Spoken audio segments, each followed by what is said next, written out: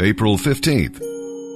And as we turn our attention now to the New Testament, we'll be reading from the book of Luke chapter 17, verses 11 through 37. Now, some of the things we've already learned about faith, which is what this is all about, is the faith to forgive and the faith to serve. And as we continue reading, we're going to learn about the faith to pray. The 10 men believed that Jesus could help them, the lepers, and he did. The Samaritan, though, not only brought joy to Christ's heart, but received salvation from his hand. He said, "Your faith has saved you." That's what the Lord told him. When God answers your prayers, be sure to tell him thank you. And then we'll read about faith to be ready when he comes. The important thing is not to set dates, but to be ready when he comes. I remember once in Israel, I was talking to the owner of a large Christian store there in the Galilee region, and we were talking about those who set dates, and I asked this gentleman, if you knew for certain the Lord was going to be arriving and coming back within, say, 6 months, and you knew for certain that the Spirit of the Lord had spoken to you, would that change your life very much? And he answered, "Why, yes." And I said, well, perhaps you're not living in the will of God right now, and if you knew that the Lord was returning on a certain date, and if that would change your behavior or what you're doing, well, now is the time to start doing that. Be ready when he comes. For true faith leads to faithfulness. Are you living in the center of God's will today? To look around at the increase in sin will discourage you. I mean, if you look at this world and all it's involved in, it can be rather disheartening. Now, to look back, as did Lot's wife, may destroy you. So look up. Instead, look up and eagerly expect the Lord's return today. And with that, let's begin today's reading in the New Testament. April 15th, Luke chapter 17, verses 11 through 37. As Jesus continued on toward Jerusalem, he reached the border between Galilee and Samaria. As he entered a village there, 10 lepers stood at a distance crying out, "Jesus, Master, have mercy on us." He looked at them and said, "Go show yourselves to the priests." And as they went, their leprosy disappeared.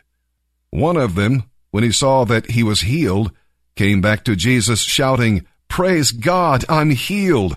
He fell face down on the ground at Jesus' feet, thanking him for what he had done. This man was a Samaritan. Jesus asked, "Didn't I heal 10 men? Where are the other 9? Does only this foreigner return to give glory to God?" And Jesus said to the man, "Stand up and go. Your faith has made you well." One day the Pharisees asked Jesus, "When will the kingdom of God come?" Jesus replied, "The kingdom of God isn't ushered in with visible signs. You won't be able to say, 'Here it is,' or 'It's over there,' for the kingdom of God is among you." Later he talked again about this with his disciples. "The time is coming when you will long to share in the days of the Son of Man, but you won't be able to," he said. "Reports will reach you that the Son of Man has returned, and that he is in this place or that. Don't believe such reports, or go out to look for him. For when the Son of Man returns, you will know it beyond all doubt. It will be as evident as the lightning that flashes across the sky. But first the Son of Man must suffer terribly and be rejected by this generation." When the Son of Man returns, the world will be like the people were in Noah's day. In those days before the flood, the people enjoyed banquets and parties and weddings, right up to the time Noah entered his boat and the flood came to destroy them all. And the world will be as it was in the days of Lot. People went about their daily business, eating and drinking, buying and selling, farming and building, until the morning Lot left Sodom. Then fire and burning sulfur rained down from heaven and destroyed them all. Yes, it will be business as usual, right up to the hour when the Son of Man returns. On that day, a person outside the house must not go into the house to pack. A person in the field must not return to town. Remember what happened to Lot's wife, Whoever clings to this life will lose it, and whoever loses this life will save it. That night, 2 people will be asleep in one bed. One will be taken away, and the other will be left. 2 women will be grinding flour together at the mill. One will be taken, the other left. Lord, where will this happen? The disciples asked. Jesus replied, Just as the gathering of vultures shows there is a carcass nearby, so these signs indicate that the end is near.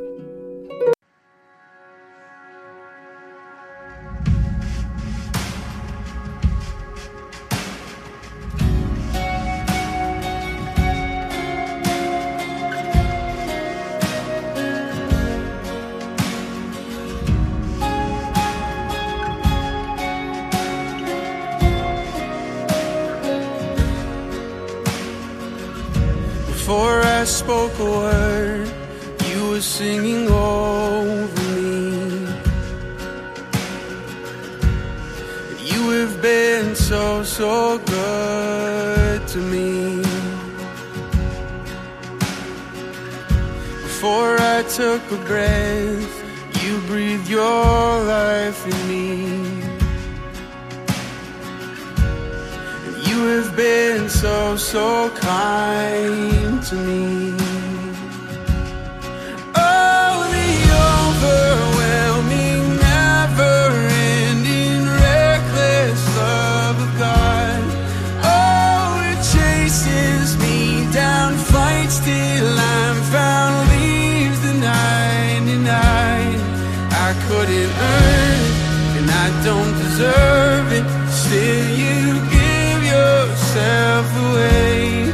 Oh, the overwhelming, never-ending, reckless love of God. Yeah.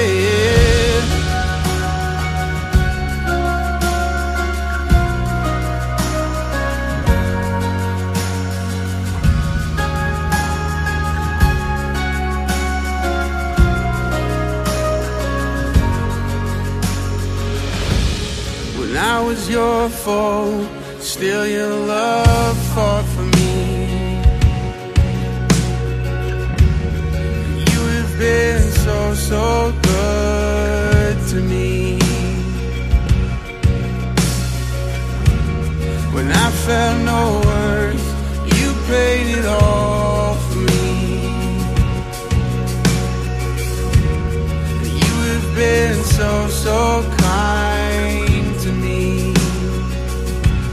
And oh, the overwhelming, never-ending, reckless love of God. Oh, it chases me down, fights till I'm found, leaves the 99. I couldn't earn it, and I don't deserve it. Still you give yourself away. Oh, the overwhelming, never-ending, reckless love of God.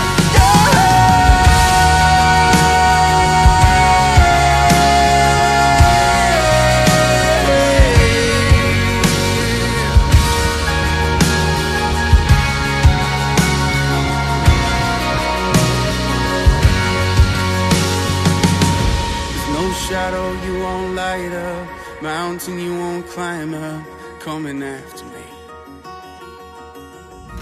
There's no wall you won't kick down, lie you won't tear down, coming after me.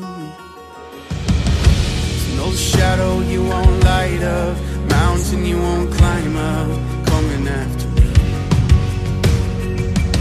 There's no wall you won't kick down, lie you won't tear down, coming after me.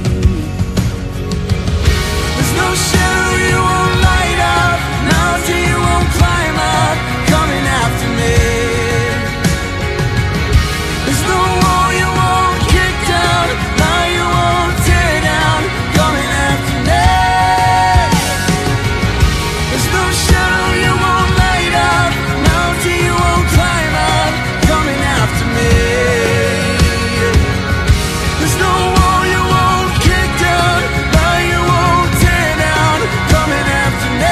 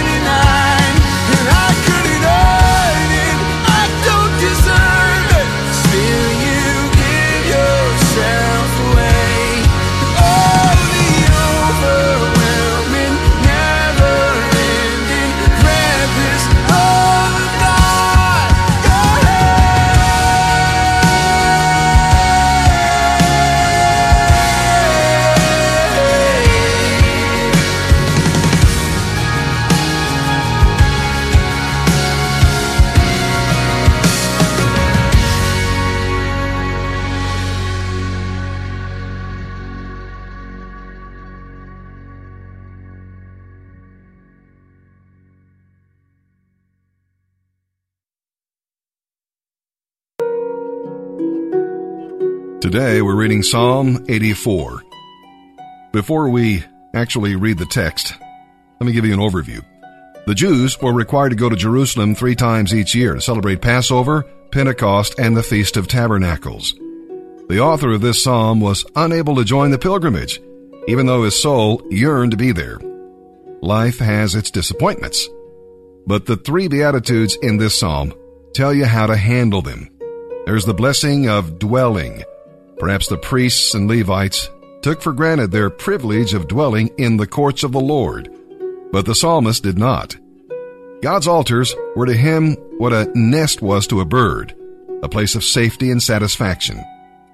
Abiding in the Lord is not a matter of geography, for you can worship Him and love Him wherever you are. When life disappoints you, run and hide under the shadow of His wings. Abide in Him. And we'll read about the blessing of desiring. What is in your heart is what counts. He would rather serve in the temple than be served anywhere else. That's what the psalmist writes. When your desires are godly, the Lord will give you all you need.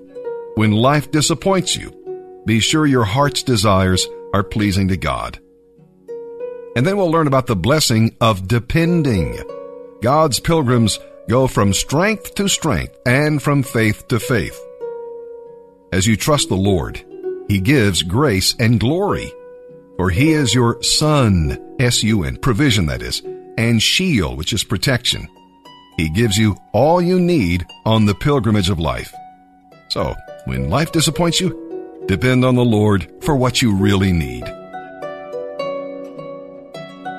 Psalm 84, verses 1 through 12. For the choir director, a psalm of the descendants of Korah, to be accompanied by a stringed instrument. How lovely is your dwelling place, O Lord Almighty! I long, yes, I faint with longing, to enter the courts of the Lord. With my whole being, body and soul, I will shout joyfully to the living God. Even the sparrow finds a home there, and the swallow builds her nest and raises her young at a place near your altar. O Lord Almighty, my King and my God, how happy are those who can live in your house, always singing your praises. Happy are those who are strong in the Lord, who set their minds on a pilgrimage to Jerusalem. When they walk through the valley of weeping, it will become a place of refreshing springs, where pools of blessing collect after the rains. They will continue to grow stronger, and each of them will appear before God in Jerusalem. O Lord God Almighty, hear my prayer. Listen, O God of Israel. O God, look with favor upon the King, our protector. Have mercy on the one you have anointed. A single day in your courts is better than 1,000 anywhere else. I would rather be a gatekeeper in the house of my God than live the good life in the homes of the wicked. For the Lord God is our light and protector. He gives us grace and glory. No good thing will the Lord withhold from those who do what is right. O Lord Almighty, happy are those who trust in you. Proverbs chapter 13, verses 5 and 6. Those who are godly hate lies. The wicked come to shame and disgrace. Godliness helps people all through life, while the evil are destroyed by their wickedness.